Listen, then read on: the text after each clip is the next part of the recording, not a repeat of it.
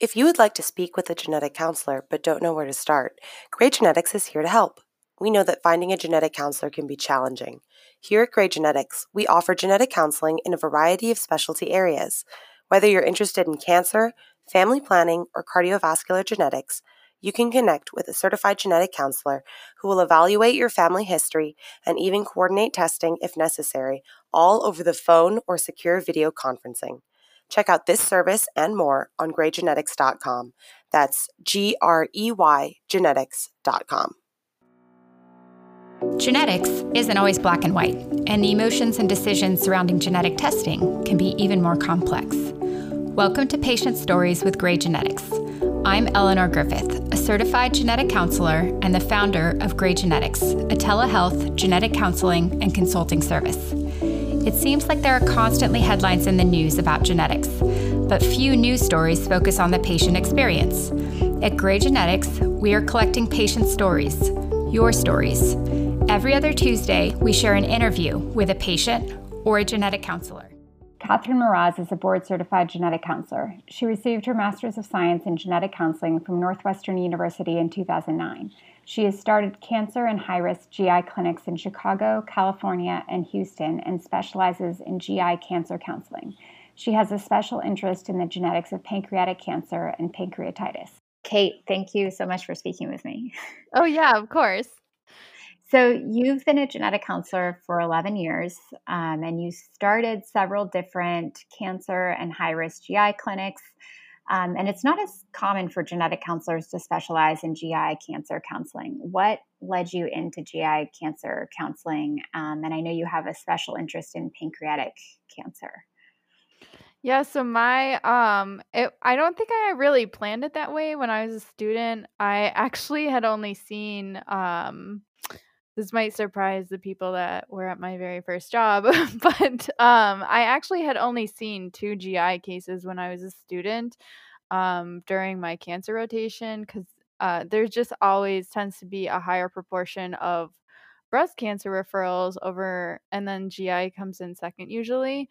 Um, and so when I was looking for a position, I mean, I really had my heart set on a cancer rotation, and then I also had my heart set on staying in the Chicago area, which is kind of a big no-no when you are looking for a job. You either pick a specialty or you pick a city, as you know.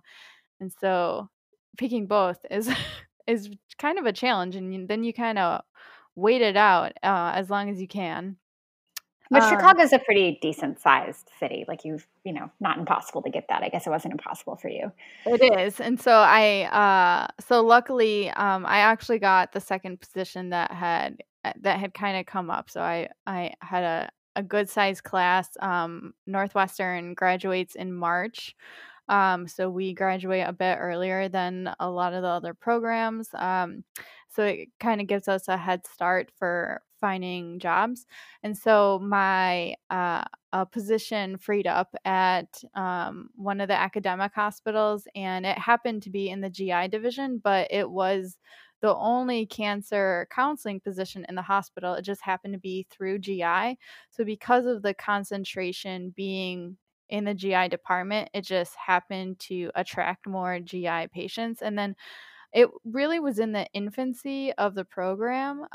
So there was a lot of a target towards marketing and advertising. I mean, part of my job was also building the website. So within the first year that I was there, I really focused energy on developing universal tumor screening, which was Which is very new at the time. Right. And that was a big undertaking, especially as a new grad. And luckily that was successful. But it definitely had me have a relationship with the GI department, the surgery department, the oncologist, as well as pathology. And I was very close with all of them. And I think that definitely got me very intertwined with all of them, kept communications up, and also kept relationships very open in terms of patient care and then follow-up on each aspects of care. And then the way that we wanted to build the program was to actually do kind of a high-risk follow-up. So when patients came in, we would also they wouldn't just see me, and then if they chose to do genetic testing, then they do testing, they hear the results, and then they wouldn't really see me again.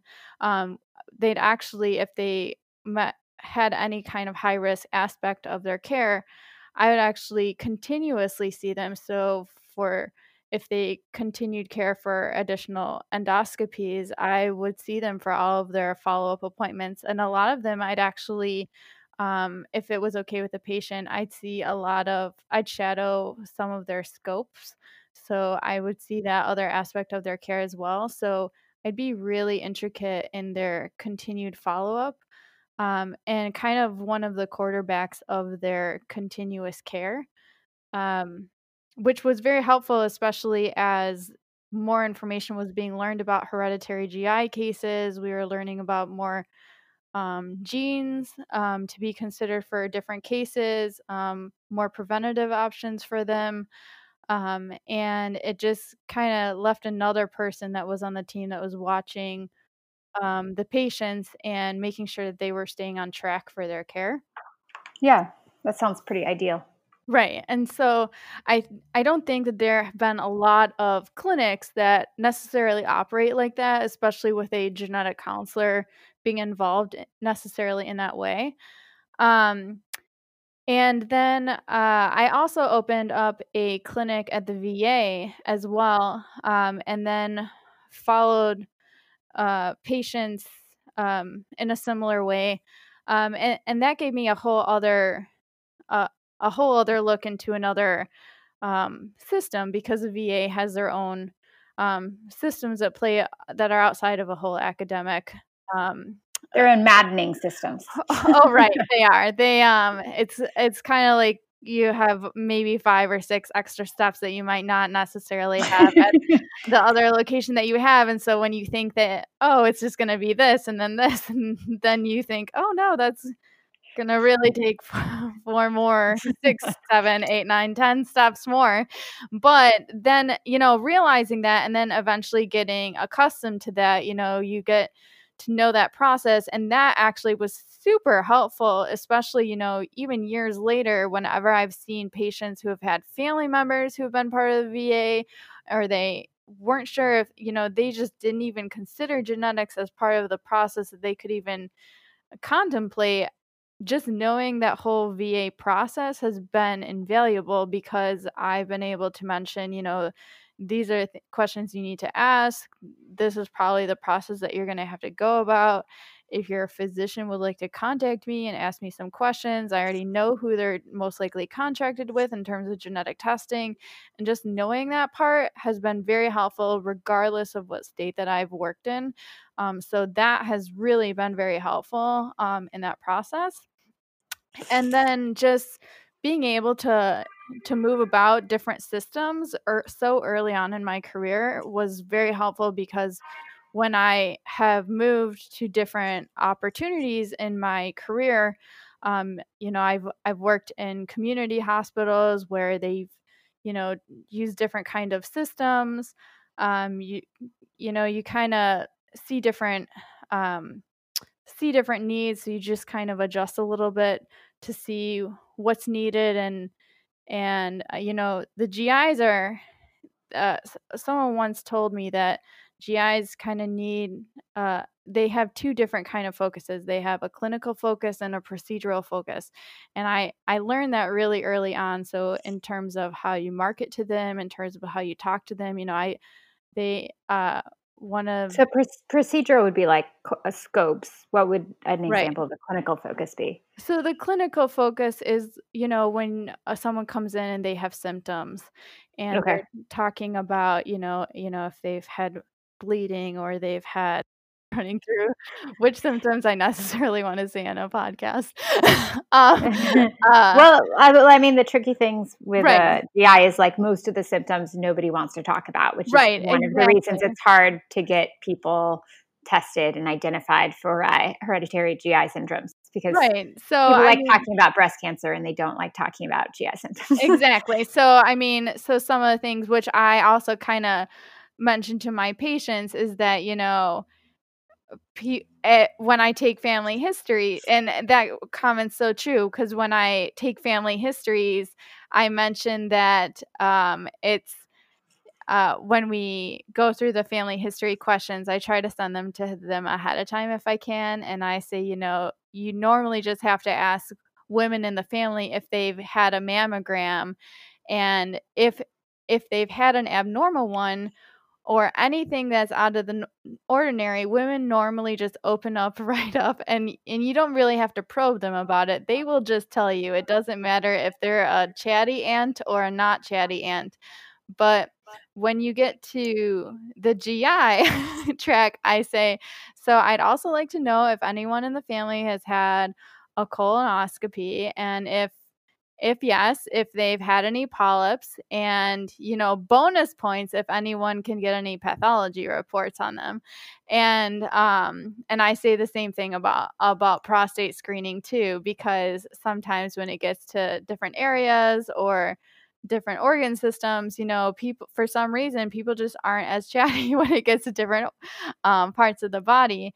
But you know, sometimes when people have symptoms when they're talking to a GI and they have, you know, symptoms like they ask them about, you know, how many bowel movements they have, and you know, if they have abdominal pain. Sometimes when uh, people are being evaluated for pancreatitis, for example, they ask them about abdominal pain as well, and descriptors of that as well. People ask about a lot of environmental questions. You know, do they smoke? Do they have diabetes? And you know, I'm not talking about one specific GI element because I'm not working anybody up here. But they ask about a lot of different kinds of questions and stuff to get a full picture of what's going on, but they also ask about descriptors of what's going on with them, because that can also map out a lot of what could be going on with the GI tract. Because the thing is, the GI tract is very um it covers a lot of different areas, and so then they kind of have to play detective, and then that can also target what kind of procedure might be warranted for them. And then whether or not genetics might play a role in that, that's a whole other aspect of it. You've had several different positions now in GI cancer counseling. Are there certain patient stories, patients who you worked with over time that have really stuck with you? Yeah, there's a lot of them. I actually remember most of the patients I've ever seen. The 11 years of knowledge just tucked away in my brain. 11 years of ACEs. um, a lot of the families I think about, especially from the GI aspect, I mean, there have been families where, I mean, from a polyp side of it, I can think of a family where they were followed since they were 8 years old. And I mean, it was actually one of the first families that I had ever um, looked at, and I was trying to figure out what was going on with them. And I actually did a laundry list of looking at all the different kinds of polyps that they had between one brother and the other, and they were already in their 30s and early 40s, Mhm. and counting up every kind of polyp that they had in their GI system. And you know, over the years, different types of hereditary GI conditions had been thrown out as possibilities in their charts over the years. And it was really rewarding when we actually figured out what kind of hereditary GI condition they actually had, and Uh-huh. then and testing and offering them confirmatory testing, and then and then unfortunately one of their daughters actually had it as well, who was 10 years old, but it actually gave the opportunity to screen her. And then thinking about, they were 8 when they actually started having polyps. Mhm. They went from 8 to their late 30s without having an answer, with having people kinda just screen as they go and not have an answer. But you have this kiddo who who is going to actually have a clarified answer and a clarified care plan for her. So I think um, that was one of the first mysteries that I kind of got in on. And I think that was very rewarding to see. What syndrome did it end up being? So it was actually juvenile polyposis syndrome, which juvenile doesn't necessarily mean young. It's actually a type of polyp. Mm-hmm. And it was due to a SMAD4 mutation, which causes both juvenile polyposis syndrome as well as hereditary hemorrhagic telangiectasia. Mm-hmm. And it's pretty rare, right? SMAD4 mutations are. Right. It is pretty rare. And so I think it was interesting because there were so many different types of polyp pathologies in the colons. And I think that was really kind of what was throwing people off when they were looking at the GI tract. You think of almost every type of polyp pathology when you were looking at this at their colons and their small bowel, and you would see that kind of pathology. And I was looking back and I was seeing that retention polyps were coming up a lot. And then when I was reading some studies, I was reading that retention polyps and juvenile polyps were actually interchangeable phrases. And so that is actually when they ended up getting further testing, and we had a confirmatory diagnosis. And this is, at this point early in your career, this is before panels had become common. Right. Is that right? So it's like, it's Right. not like you would have just been like, oh, we're going to order the colon panel and then SMAD4 happens to be on there. Right. They had, I think we were up to, when I got into this, they had already had testing for 3 other hereditary GI conditions. Mm-hmm.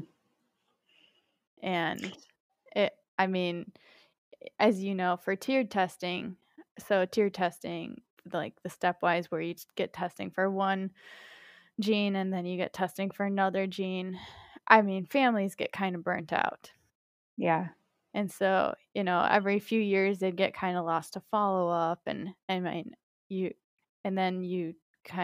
actually try and get them to come in together. So I kind of talk to them together by the time that I finally figured out what was going on with them. How have you seen that change in genetic testing approach from more stepwise to panels impact patients and how you work with patients? So I think that panel wise, it's actually been really exciting. So there is another family that I had more recently.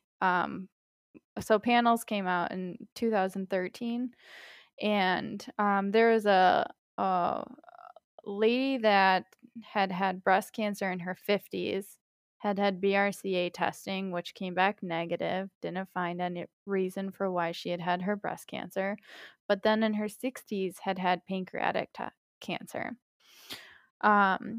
And she saw me, and she had this huge family history of breast cancer on both sides. And unfortunately, her parents had both passed away, and most of her aunts and uncles all of her aunts and uncles had passed away too. So unfortunately, no testing could be pursued by them. But panels really made it a possibility for me to say, hey, there's some updates, a slight update for BRCA 1 and 2 testing since the last time you had testing, but also there's a boatload of genes to look at with regards to breast cancer and possible contributing risk factors to your prior breast cancer. And, outside of the prior testing you had for BRCA 1 and 2 with regards to pancreatic cancer, there's also a handful of genes that we can test with regards to pancreatic cancer, some that overlap with breast cancer and some that don't. And so it makes sense to offer this testing to you, and we can do it all at one time as opposed to you coming back multiple times and getting sick of my face. Not that my patients don't want to become best friends with me. I'm super cheery when they talk to me. And they all know my face super well at the places that I've been. But I don't think that their goal is to become best friends with me. So in that family, we actually did find a mutation in PALB2, which is a gene that functions very similarly to BRCA2. It just doesn't have as high of cancer risks. But, we found that out within one test. And so then the next step is, doing counseling about recommendations and then family counseling. So it really speeds up the conversation of, we have an answer or this is the next step. And then we can talk about family recommendations, as opposed to really elongating out that process of let's test. Oh, we do or don't have an answer. And if we don't have an answer, we're just still in that pause. And that pause might take weeks, months, years. We're not sure. And, has really expedited a lot of care processes for so many patients. And for pancreatic cancer, particularly, about 10% of them seem to be coming up with a genetic cause when we're looking at them right now. So that's really significant when it comes to testing, especially for the prognosis for pancreatic cancers on the most part. Pancreatic cancer doesn't have a strong evidence-based screening approach that's known to be really effective the way something like breast cancer or colon cancer does. But in your practice with positive genetic testing results, you've actually seen those results influence the care that patients get and their opportunities for some screening of the pancreas. Am I getting that right? Yeah. So when we were within the first few months that I was in Texas at my position, I actually gave a talk to the GI group there about hereditary GI conditions, just kind of as an introduction to me being there. And it was actually for the fellows, but a lot of the attendings showed up, and it was a really wonderful talk with them. And we got to the point of talking about pancreatic cancer, which is very near and dear to my heart, actually, because my uncle actually passed away from pancreatic cancer when he was 26. He was diagnosed at 25. And Incredibly young, even for hereditary cancer. yes, it is. So, but when I was a student, actually, and we all learned how to take family histories by taking each other's family histories, as you know. And I knew it was young, but people didn't really talk much about it. In part, actually, because genetic testing for pancreatic cancer at that time, that all by itself really wouldn't have flagged anyone to offer genetic testing just by having that family history, which is so different from today. So when I was talking to the GIs, I was talking about, which conditions really we would offer pancreatic screening, which at that time is really mainly Peutz-Jeghers syndrome. And I was talking about were a handful of conditions where, we could offer pancreatic screening, but it really had to be in a protocol setting per the NCCN guidelines. And there were not really stringent clarifications about, what to offer, how often to do it, what age. And it would be really great to, come up with a protocol and a program how to do this. And, they were very excited about this opportunity. And, within a few months, we actually had something written up, and we started offering high-risk pancreatic screening. And so we had that going for several years, actually. And it continues to be ongoing. And so luckily there are several groups that have gotten together since then. CAPS has been established since before, established before, so we had that to kind of go off of. And then the ACG guidelines also were established in 2015, which also gave some additional guidance as well, which kind of builds off of CAPS. So CAPS is consensus statements, which is great because it pulls from people. It's a multidisciplinary consensus, so it pulls people from multiple disciplines. So a lot of the findings, as you mentioned in the pancreas, sometimes they are straightforward, but sometimes the plans and findings are not as straightforward. So it is really helpful to have the use of a multidiscipline group. So you have people, sometimes, my genetics background only goes so far once you find something in a pancreas.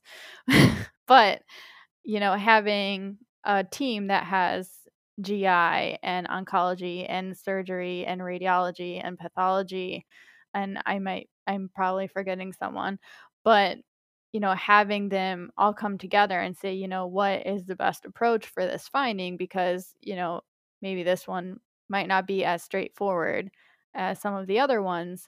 That's what the thought process is for a lot of these high-risk pancreatic screening programs. That's the envision for a lot of these programs when it comes to these not as straightforward thought processes. Yeah. And so we utilize an approach of an EUS and MRI that are alternating, which is also now as part of the AGA clinical practice update on pancreatic cancer screening in high-risk individuals that came out this year. That's also part of those recommendations as well. And then they also listed several other parts of their update, which I think is really helpful for programs to really make sure that they have other aspects to really kind of guide them and kind of have kind of bullet point out their programs of how they follow their patients. And then NCCN also published recommendations as well for their guidelines for pancreatic screening, which I think really pushed pancreatic screening into kind of a spotlight.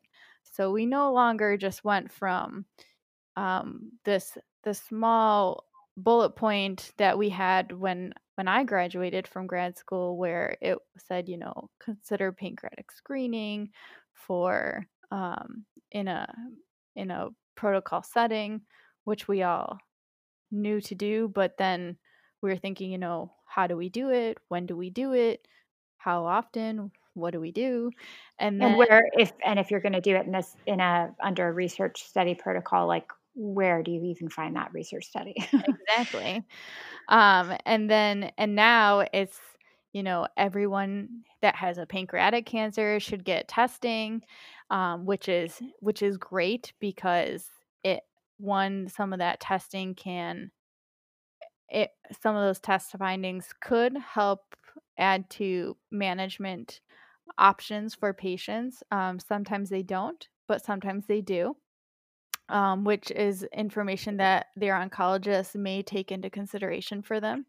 And then sometimes it is information that then their family members can get testing for to figure out if they could start doing high-risk pancreatic screening.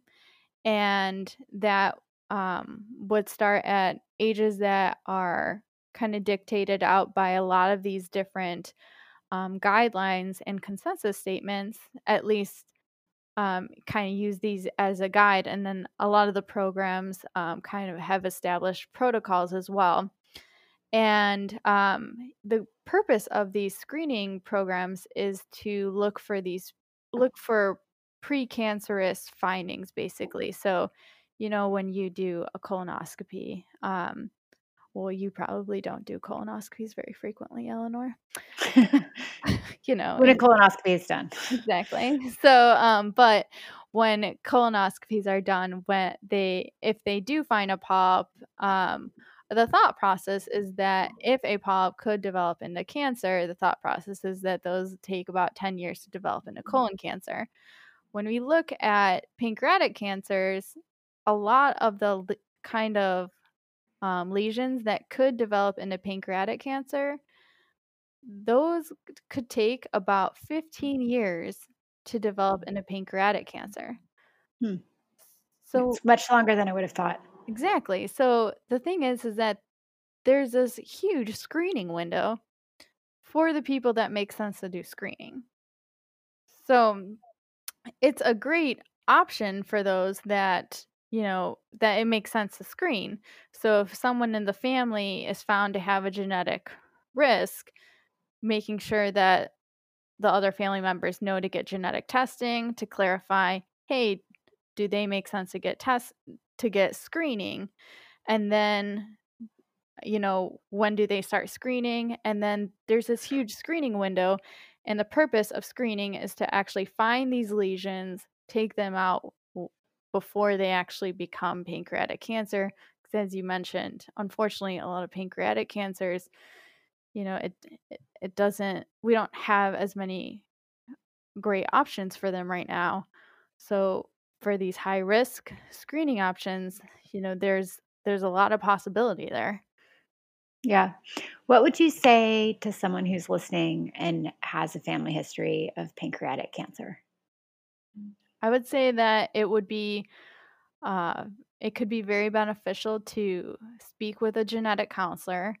Talk to your family first and, ask them about, have you ever heard of any family history of cancer in general? Any kind of family history of that. Also ask about pancreatitis as well, because sometimes pancreatitis could contribute to that family history GI wise with regards to pancreatic cancer. And I think that when you're evaluating for pancreatic cancer, pancreatitis history is also, it can be important, not always, but it can be.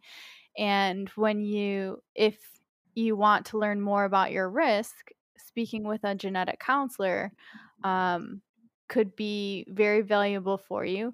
You could see that as an appointment to just learn about information. You don't necessarily have to do genetic testing, but it could be an option for you. And the information that you could learn from that is that you could learn that you might qualify for changes to your care that might end up being preventative. It might end up finding information that could help you reduce your risk, or not in certain areas, but for pancreatic cancer, it could at least put you in a category where we could at least offer you screening. If you were offered genetic testing and it did not find anything with regards to pancreatic cancer, it might not necessarily mean that there is no risk in your family. It might mean that maybe we just haven't found anything yet, but at least opens the door in terms of communication about that information. And you could also learn about environmental risk factors with regards to your family history. And all of those can be very helpful in terms of learning about your personal care. When we are thinking about doing genetic counseling, I think it's also important to remember that each of us might have different timings for when we are ready for this information. So, I mean, even in families that I've met with, I've had, that woman that had breast and pancreatic cancer, she had 3 kids that, 2 of them were ready to pursue genetic counseling and testing. And she had one kid that, I say kid, but he was an adult. But, anytime that someone has children, they are always kids because, even my 100-year-old grandfather, I called him kiddo. So, we're always a kid at heart. But one of her children did not want to pursue testing, and that might just, he might not have been ready for the information. It might have, he was concerned about the testing aspect with regards to his profession, which I talked to him about. But the thing is that every patient that I've talked to, I always remind them that you could have grown up in the same house with all of your siblings, and you might not all make the same decision about testing. You might, even if you do make the same decision, you might not all make the same decision about what you do with that information or when you use that information. I mean, I've had the same actual experience with my, in my family actually. My mom actually got diagnosed with breast cancer about a year into when I was counseling, and she waited a couple years to actually pursue genetic testing. She waited until she felt comfortable to pursue testing, which, that was her decision. She felt that was when she could handle doing genetic testing. And, it happened to be that the timing of when she pursued testing happened to be when panels started. So, in hindsight, that was a great decision, because otherwise she might have pursued testing and then might have had to go and had to have pursued testing again, because there was a huge update in genetic testing that became available for her. And so luckily her testing was negative, but it was a more comprehensive, meaningful negative. right. So, I mean, sometimes the timing of everything, I feel that a lot of times when we look at situations, it's really important to remember that, even for our family members, you don't necessarily know exactly the right thing to do until you're in that situation. Even as a genetic counselor, I still think you can get a lot of information out of genetic testing, but the timing is important. And, even when something came up in my immediate family, the timing of it, I still told my mom that, whatever you feel comfortable with, I gave my 2 cents, but I also said, I feel that whatever you feel comfortable with, then that's the appropriate thing to do, because you don't want someone to learn about information and then realize that they were not ready for that. And I feel everyone kind of has a sense of what they can handle and when they can handle it. And if people want to book an appointment with you, you are listed on the Gray Genetics Network, and we will include a link to your bio page with your booking link in the show notes. Patient Stories is an ad-free podcast and is unaffiliated with any commercial genetic testing laboratories. We would like to keep it that way. You can now donate to Patient Stories online by going to graygenetics.com/podcast/donate. If you don't want to make a monetary donation but still want to support the show in another way, leaving a review on iTunes or sharing our episodes through social media also makes a big difference. The information contained in this podcast does not constitute medical advice and is also not a substitute for genetic counseling. Neither Gray Genetics nor any of its guests makes any representation or warranty as to the accuracy or completeness of the statements or any information contained in this podcast. Evaluation of an individual's personal and family health history is a crucial part of genetic counseling and any recommendations.